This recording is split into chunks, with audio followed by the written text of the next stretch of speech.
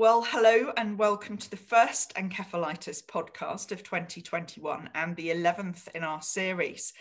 I think it'd be right in saying it's been a very difficult first few weeks of the year for most of the world, but of course there is this glint of hope and positivity with the rollout of COVID-19 vaccines, and it is the subject of vaccines and vaccination, which is the focus of this edition of this podcast, where I'm delighted to be speaking to Professor Tom Solomon.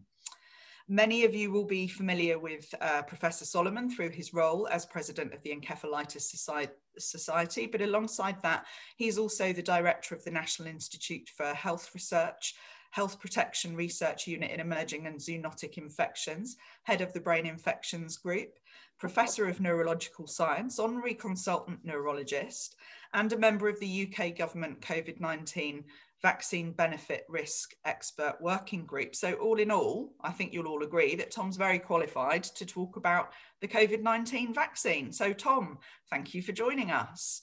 You're welcome, and thanks for that introduction. Of course, I should point out that although I sit on the expert working group advising the MHRA on vaccines, I am talking in a personal capacity today.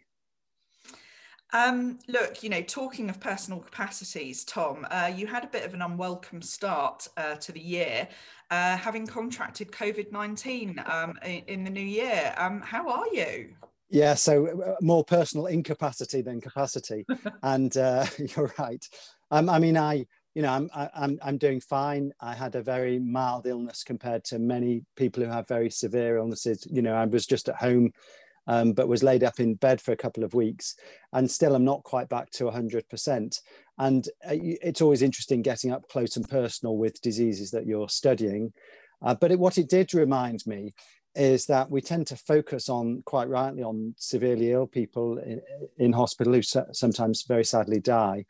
And we tend to think, it's just a mild illness for everybody else. But actually it wasn't, it was quite a severe, in terms of, it was like a bad flu. Knocked out for a few weeks and still not back to 100%. And I think that does become relevant when one's thinking about vaccines. Yeah, I mean, I've known you for over 20 years and I don't think I've ever really known you to be poorly like that. No, it's true. It takes a lot to knock me down normally. And also more than that, it takes a lot for me to admit that I'm not at 100%. And I do admit I'm still not at 100%. And I have sympathy for the many people who have had seemingly just a flu-like illness, and then it's taking a long time to get back to normal. And we know lots of viral infections can do this, and most people with a mild disease like that do get back to normal, but it can take some time. So it's giving me a lot of sympathy for some of my patients. Well, that's always a good thing for our doctors to have empathy for their patients. So, look, when we announced that we were doing a podcast around vaccines, have been absolutely inundated with questions from people around the world. Many of them, as I'm sure you can understand, have concerns about vaccination, especially if they're recovering from encephalitis or undergoing immunosuppressant treatment. So I thought what we'd do for this podcast is start, I think, naturally at the beginning and talk a little bit about the vaccines themselves, and then go into some of the more personalised questions that have been sent in. But our first question is from Lucy, who's one of our volunteers, and she says, please could Professor Solomon explain the process of how vaccines are made? How are they different from one another? How are they the same? And what's the why is the science behind it not new? Thanks. I mean, clearly this is a question we could spend the whole hour answering just this one question, but we won't. I'll try to keep it simple and short and say that to understand the difference between the vaccines, you have to, first of all, understand how a vaccine works and what it's trying to do. And to understand that, you have to understand a bit about how the body fights infection. And in summary, when we get infected with a virus, the way the body fights it is with things like antibodies that latch onto the virus to stop it causing trouble, and things like T cells, which destroy the virus as a whole, if you like. And that's the body's natural response to an infection. And what a vaccine is trying to do is to mimic that response. And the way we try and mimic it is by showing it something that looks like the virus, but is not the full nasty virus. And there are different ways of doing this. So in the past, with things like polio, what we used to do was show the body the polio virus that had been killed. So early polio vaccines were just killed polioviruses. And what that meant was that the body saw the virus, developed an immune response to it, developed the antibodies, etc. And then when you got real polio, your body was ready to defend you. That's the essence of vaccination. So those are the old vaccines, were things like killed virus, or the other way to do it was just to get a virus and modify it. So it was still a live virus, but it was so weakened that it wouldn't cause you any harm. Those are the two old types of vaccine. These newer vaccines for COVID-19 are different, but the basic principle is the same.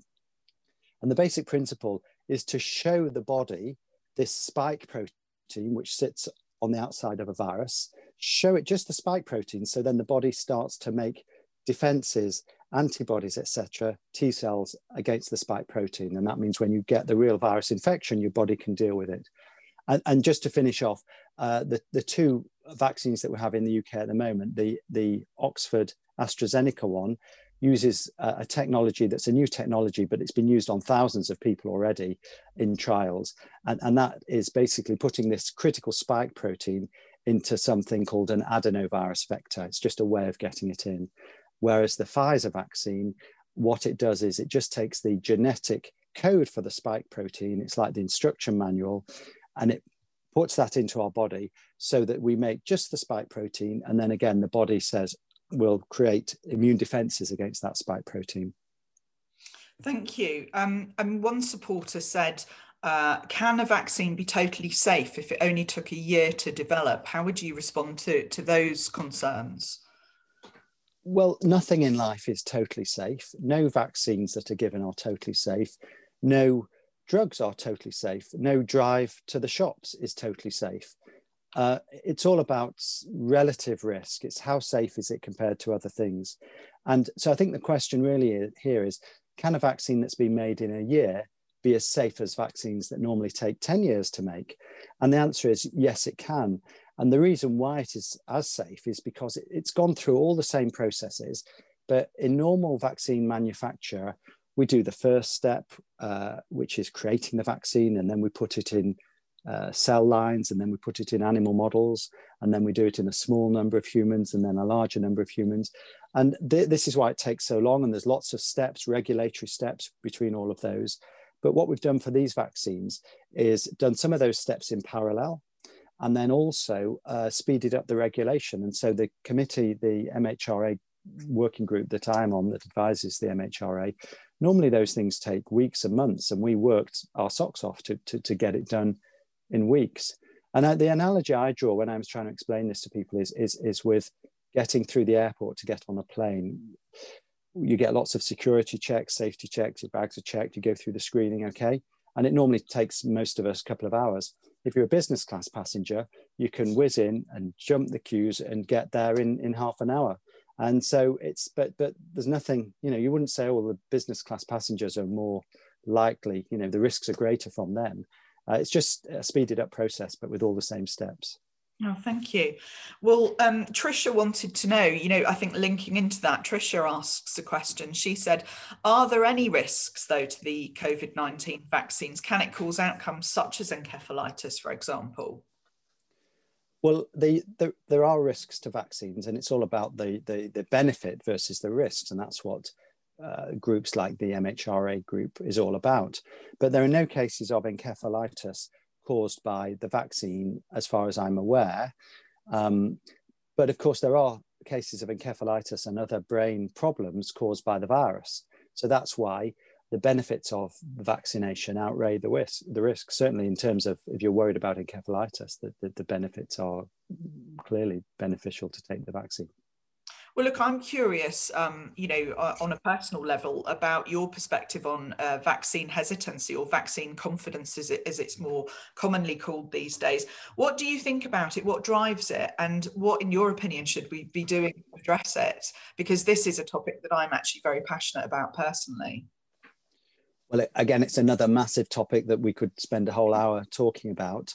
I think we have to distinguish the vaccine hesitance from the anti-vaxxers. So I see people who are anti-vax are those who have passionate beliefs against vaccines, against all vaccines, and they're based on false premises. Basically, they don't really want to look at the science or address the science. They just have a passionate belief, and they'll say anything they can to enforce that. I think vaccine hesitancy is just people thinking about the things, and vaccine confidence, that we've just been talking about. It's about risk versus benefit. So, anyone who has a vaccine, whether they consciously do it or not, they're thinking, are the benefits of this greater than the risks? And all the data show that the benefits are massively greater than the risks. But I think people are right to give it thought. And I think we have to be careful, as those who believe in vaccines, not to sort of dismiss or poo-poo the hesitance. People are right to look at it and think about it. But the vast majority of people who look at it and think about it will want to get vaccinated. Yes. Well, we've had a few questions around whether the COVID-19 vaccine is safe to take at the same time as other vaccines, such as the flu vaccine. So we've got a couple of questions around that. This is from Joanne, who tells us, 6 years ago, my child nearly died from acute necrotizing encephalopathy. From a flu A virus. She's almost 13 years old now and has the flu vaccine every winter. Is the COVID vaccine recommended for her? And if so, which one would be more suitable? Well, I'm really pleased to hear that Joanna, her story, her child's story, really exemplifies it. She had a very nasty illness caused by a virus, and then subsequently took the vaccines to try and prevent that virus coming back. So the specific question, the COVID vaccine, yes, it is suitable. It's not we call them contraindications. That's the term meaning reasons for not having the vaccine. And there are a couple, but having had that illness in the past is certainly not a contraindication. Okay. I'm particularly interested about this next question, which came from Kathleen. She said, I was told by my neurologist to not put anything in my body for 2 years after encephalitis, so no flu jab, but my GP disagrees. I've decided to have the flu jab as side effects of influenza can be encephalitis, and I don't think it's worth it. I wonder if this is the same with the COVID-19 vaccine.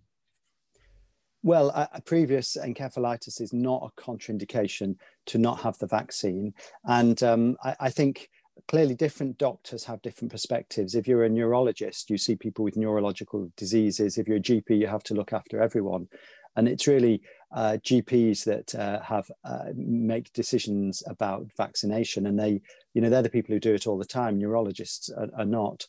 So, I'm glad to hear that this person should go ahead and get the vaccine. And just to make sure we've answered, the first thing you mentioned, which I don't think I answered, was about, is it safe to take the COVID vaccines at the same time as flu vaccines? And in fact, we don't recommend that. And basically that's because there's no data on that. People haven't done them. There's some suggestion that if you have one vaccine and another soon afterwards, then you may not get quite as strong an immune response. So we usually say separate the vaccines. Okay, thanks. Shortly we're going to move on to some more specific questions that people have sent in and that our support team at the Encephalitis Society are fielding. But just before that, some more general questions that have been put to us. People want to know whether you can still get COVID-19 after vaccination or even transmit COVID-19 after you've been vaccinated.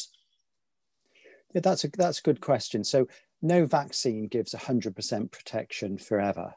The COVID vaccines are giving sort of 70, 80, 95% protection.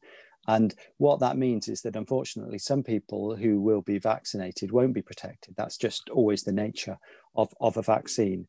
So yes, you can get COVID even if you've been vaccinated. And what the other recent data show, and you might expect this, is that the vaccination protection drops a little bit slowly over time. So we know now that it's good for 5-6 months, etc. But over time, the protection will drop a little bit. But of course, it has protected you from disease during all those months.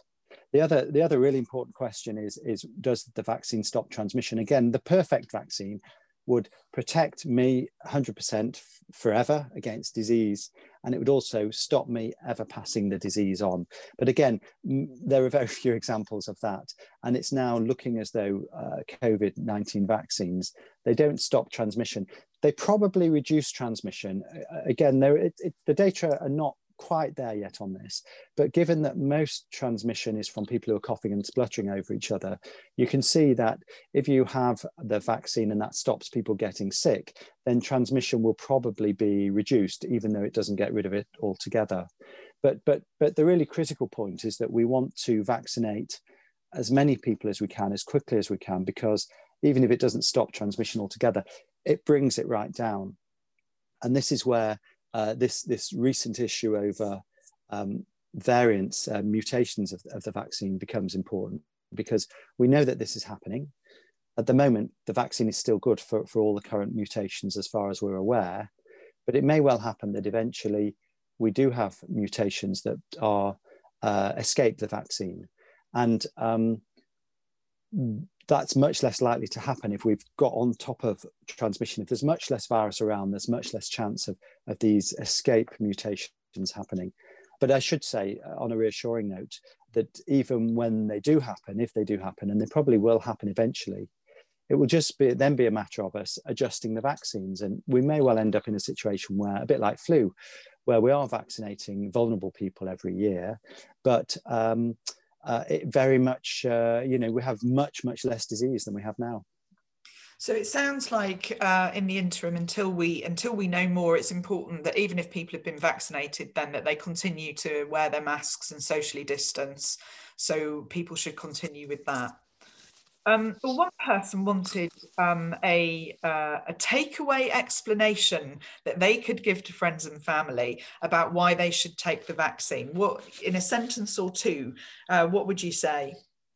I think there are 3 reasons to take the vaccine. 1, it will stop you getting ill. 2, it will protect others. And then 3, it'll get rid of this damn pandemic with all the lockdowns and restrictions, etc. If enough people take it, there'll be less disease and we'll be able to ease up on the restrictions. That sounds like a good enough reason to me. Well, in this next section, we're going to look at some questions that centre around viral encephalitis before moving on to autoimmune.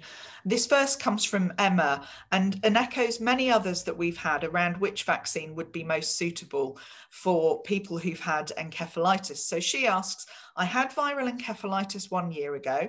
I also had COVID-19 after Christmas. My GP has told me that I'm not classed as vulnerable and am in group 6, so a moderate risk. However, I'm on epilepsy medication from the infection, as encephalitis doesn't appear on any of their lists. Which vaccine would be the preferred for an encephalitis survivor? I think the answer to that is the preferred vaccine is whichever you can get sooner. So there's no data at all to suggest any differences in terms of encephalitis survivors, whether one or other would be better. And I think people should really be taking the vaccine at the soonest opportunity, because that will provide the protection that they need. That sounds good. We had a similar question from a gentleman who had herpes simplex viral encephalitis twice, and he wondered if his immune system, his immune response to the COVID-19 vaccine will give him the protection that he needs. Yes, it should do. As I mentioned earlier, there's a small number of people who get the vaccine and don't develop the immune response to protect them. But that could be anyone. There's no reason why he should be any less likely to get protection than anybody else, even though he has had these serious illnesses in the past. Well, another question around herpes simplex encephalitis came from Julia in California. And she says, my boyfriend had encephalitis about 2 months ago, and I'd like to know if you guys recommend for him to get the vaccine. That's a simple one and a quick one, yes. But what I would say, assuming he's now, making a good recovery, so he certainly should get the vaccine. One of the, but if somebody has an intercurrent illness, if you've got a cough or a cold or a flu at the moment, then we would usually say don't take the vaccine until you've got over that. And the reason for that is very simple. It's just that we don't want to be confused by, somebody's had the vaccine and then they have a bit of a fever, and then there would be confusion. Well, was that due to the vaccine, or was that due to the illness that they already had? So that's really why we like people to be healthy, not have that kind of intercurrent illness before they get the vaccine.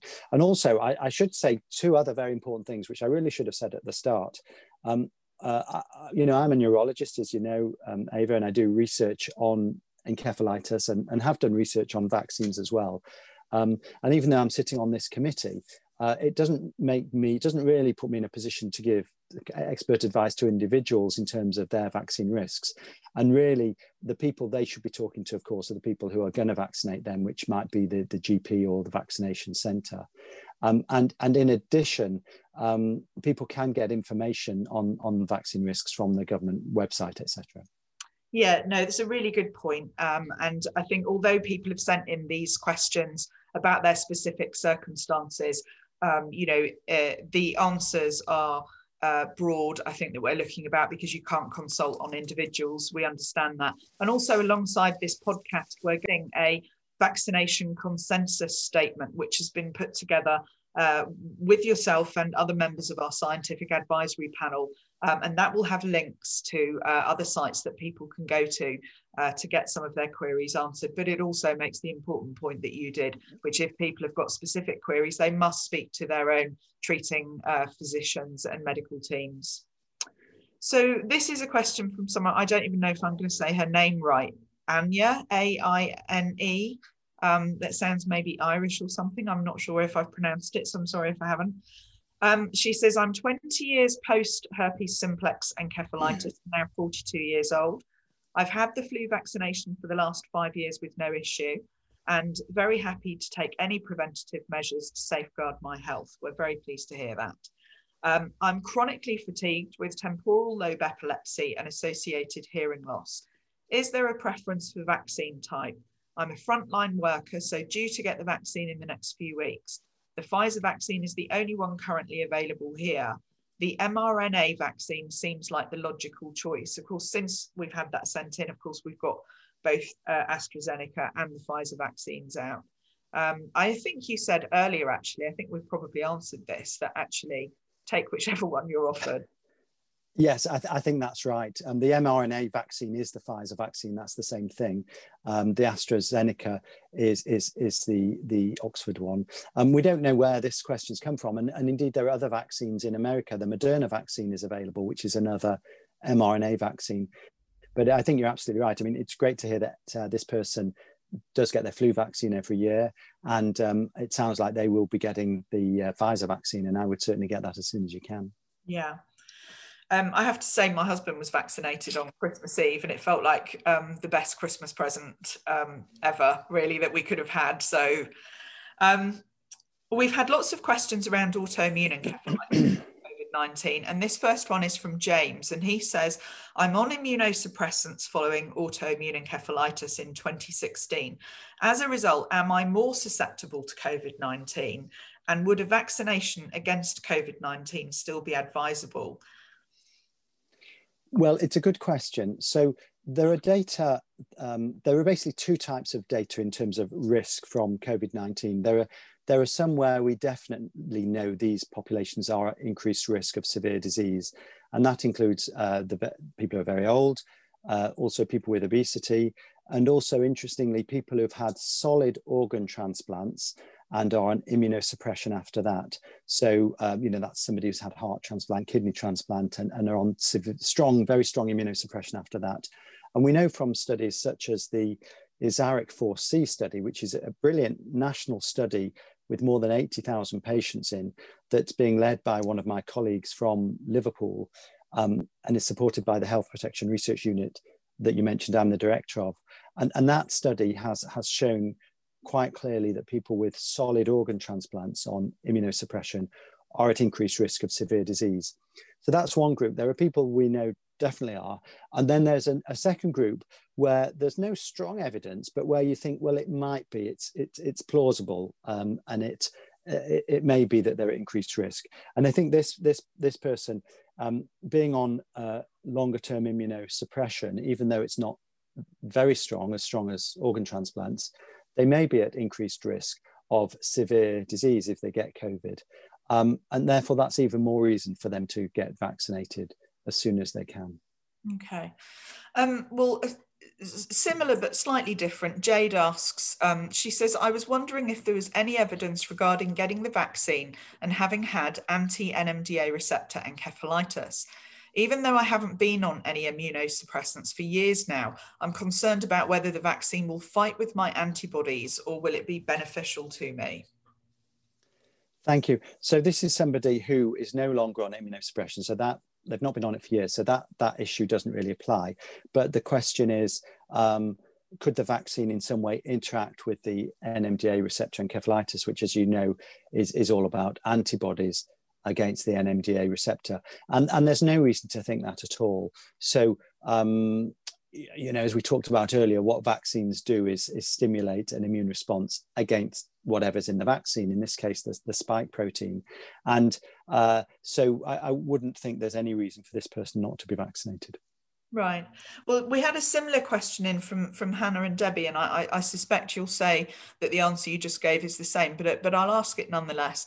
They said the vaccine creates antibodies to keep us safe from catching COVID-19. I have autoimmune encephalitis.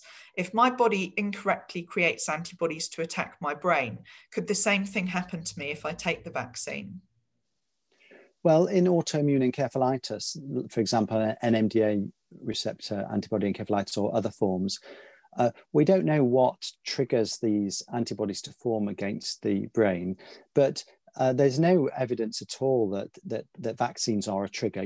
People have looked into potential triggers. There's nothing to suggest that at all in NMDA or other types of autoimmune encephalitis. So for that reason, we wouldn't say that somebody should not get the vaccine. Okay. Well, in a minute, we're going to move on to some more general questions, but this final question is from Ray, and it's about his son. And he said, my son had limbic encephalitis 10 years ago, and now, due to the steroids used, is steroid dependent. He's a senior charge nurse and currently shielding. The vaccination centre consultant would not administer the first vaccine jab due to the impact it may have on his T cells. So I'm interested, he says, to see the outcome of this. Do you have any comment on that? Well, again, steroid usage is not a contraindication to getting vaccinated. And as we talked about earlier, somebody like this may actually be at increased risk of severe disease. So I would think this is somebody who should be vaccinated. But again, you can get expert advice on vaccination, either from GPs or for some people who have immunosuppression, etc., they will consult with immunologists. Yes. So whoever's still prescribing the steroids, he should probably go back and talk to his treating physicians. I think so. Yeah, I think the person prescribing the steroids, they obviously they'll know how much they're giving and the impact of this. But being on steroids is not a contraindication to getting vaccinated against COVID-19. Okay, thanks. Well, our support team have also been fielding inquiries from members who are caught between the guidance that they're receiving from their family doctor and the guidance of their consultant. So these are mostly applying to autoimmune cases and those with post-infectious encephalitis. And the first one is when someone is getting conflicting advice from their family doctor and their neurologist, what do you recommend they should do? Yeah, we talked about this a little bit earlier on, and it's not helpful for patients at all when there is conflicting advice. One thing I think is that sometimes it's just that messages are getting a bit lost along the way, and so I think it's helpful to have written, if you've seen your neurologist or your GP, to try to get written, evidence from them, as it were. Is this what they were really saying? And clearly to try to get them to talk to each other. But neurologists see neurological patients and are experts in looking after people with neurological disease. And although they mean well, they may not always understand fully the vaccine risk-benefit ratios, etc. GPs are, one of their jobs is to vaccinate people and to think about risks and benefits, etc. So it can be difficult, but I think the key will be to try to get different people to talk to each other. Thank you. Well, look, thanks, Tom. Look, the NHS is under considerable strain at the moment. It's the main reason that we're suffering further lockdowns around the world. So I think we're all resigned to a tough 2021, at least in this, first half of the year. I guess the final question I want to put to you is there light at the end of this pandemic tunnel?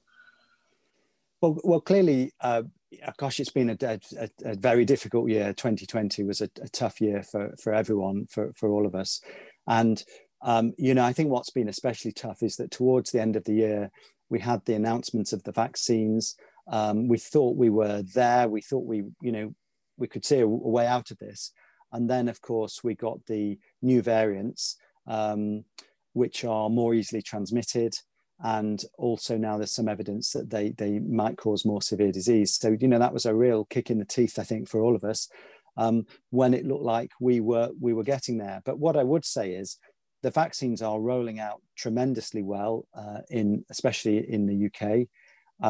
It's a brilliant effort from all the way through, from the people who made the vaccines and now through to everybody who is administering them.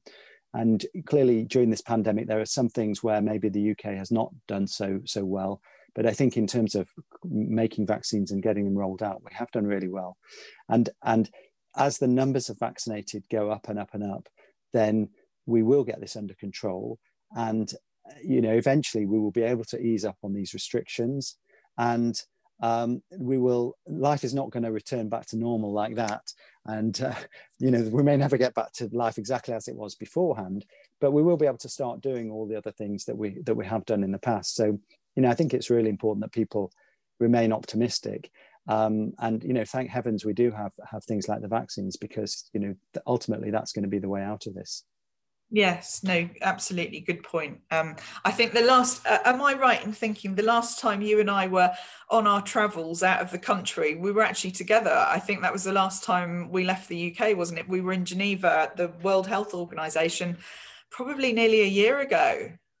That's right. Yeah, that was my last work trip with you, and we were in Geneva. We were talking to the WHO actually about encephalitis, why it's important, and also including vaccine preventable forms of encephalitis like measles, like Japanese encephalitis. As you know, in Asia, this is a big problem, but we've had massive inroads through vaccination campaigns to reduce the numbers of this terrible type of encephalitis. Measles encephalitis, we shouldn't see that at all anywhere in the world, but unfortunately we do, because we still see measles. So it was in February, I think, and the outbreak had started, and it looked like it was going to get busier. And it's been a busy and difficult year, but ultimately organizations like the WHO are there to help coordinate health protection around the world. And I'm glad we have organizations like that to help us deal with problems like this. Yeah, absolutely. And as you know, we've done a lot more work since that trip. I think that was your Christmas reading, wasn't it? I'm sure it was the last thing you wanted to do, but I think I gave you some weighty tome that we've since written. So people can watch this space. We'll be doing a lot more work, following that visit and those discussions with the World Health Organization. Yeah. Of course, the last time we were together in the UK was when things were a bit easier towards the end of last year, and we had the encephalitis conference, which again, I think that's a really good example of how, we are adapting, people are adapting. Normally, we have a couple of hundred people at the Royal College of Physicians. For this conference, people couldn't travel. So we just had a few of us who are actually presenting and managing things, but we rolled it out virtually internationally, and we had a bigger audience than we normally do. So, when we talk about things returning to normal, some things will be better than they were before the pandemic started. And, I think there will be many positives. Yeah, 100% agree. It really pushed the society and our team to create, as you described, this hybrid event. So, of course, we want to be in person, and I hope that this year we will be.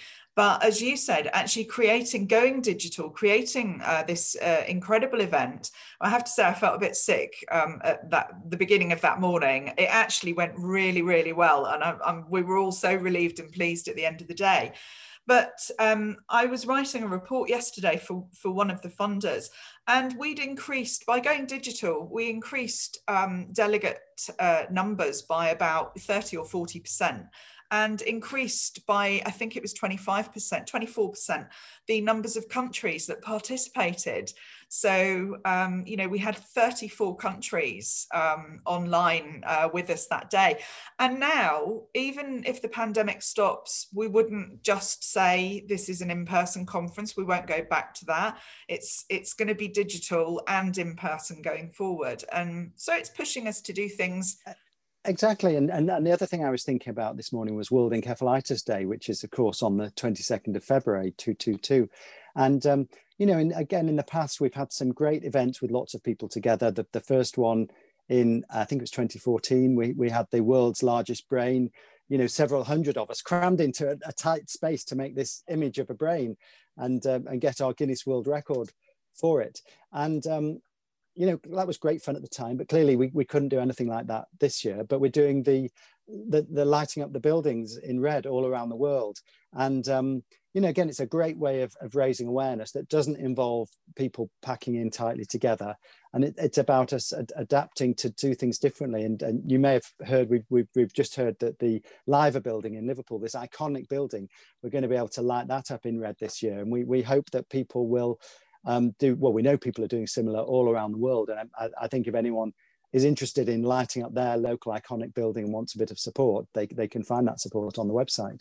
Absolutely. If they go to worldencephalitisday.org, and my team are there to help. We've got people all around the world have mobilised getting these buildings lit up. As you said, you and your team managed to get the fantastic Liver building in Liverpool.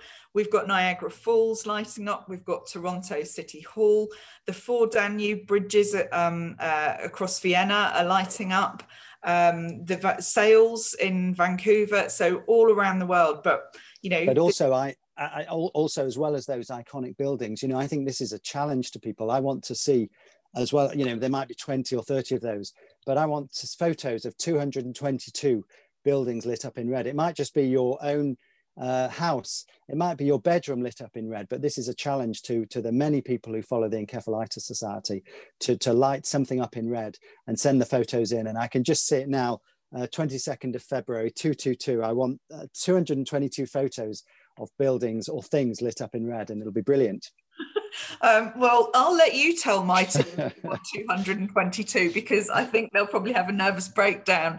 But yes, but all our followers, come on, all of our followers and supporters all around the world. Surely anyone can find something to light up in red, even if it's just their little teddy, like I have here. Sorry, Peggy's been chewing this, but get something like this, light it up in red and send us a photo. It'd be brilliant. And then everyone can get involved.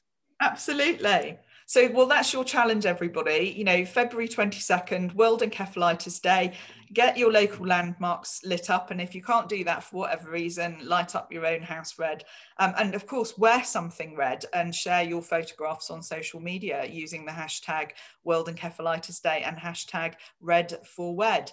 Well, look, we really hope that we've answered many of your questions. If we haven't, or you're concerned about anything at all, please get in touch with the Encephalitis Society team and we'll do our best to help.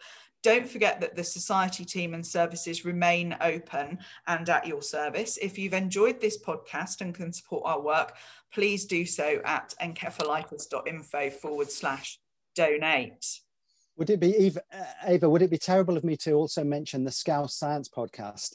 As you know, I do a lot of chatting about science in an informal way. And if people have enjoyed this, then search for the Scouse Science podcast, on which we will be getting you, Ava. You are on our list of future attendees, which will be great. But that's another, for people who like to listen to a lunchtime podcast or listen to it on their podcast providers, Apple, Google, etc.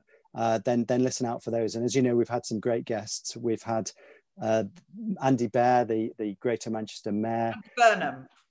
Andy Burnham, I'm sorry. You see, that's the COVID brain fog. I'm still not 100%. Jane Garvey from Woman's Hour. We're getting Michael Burke coming on soon. And we will even be having the famous Ava Easton at a future event. So listen out for those if you want to. You had Stephen McGann on as well. I was a little bit jealous. I would have liked to have been on with him. He was brilliant. Yeah, the doctor from Call the Midwife. He was fantastic. So it's a lot of fun. And we talk about science and we also talk about society.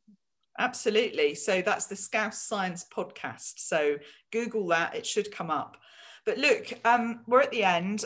All it leaves me to say is once again, thank you to Tom. Everybody, please stay safe, wash your hands, wear a mask, and stay socially distant. Thanks, everybody. Thank you, Tom. Thanks. Bye now. Cheerio. Bye.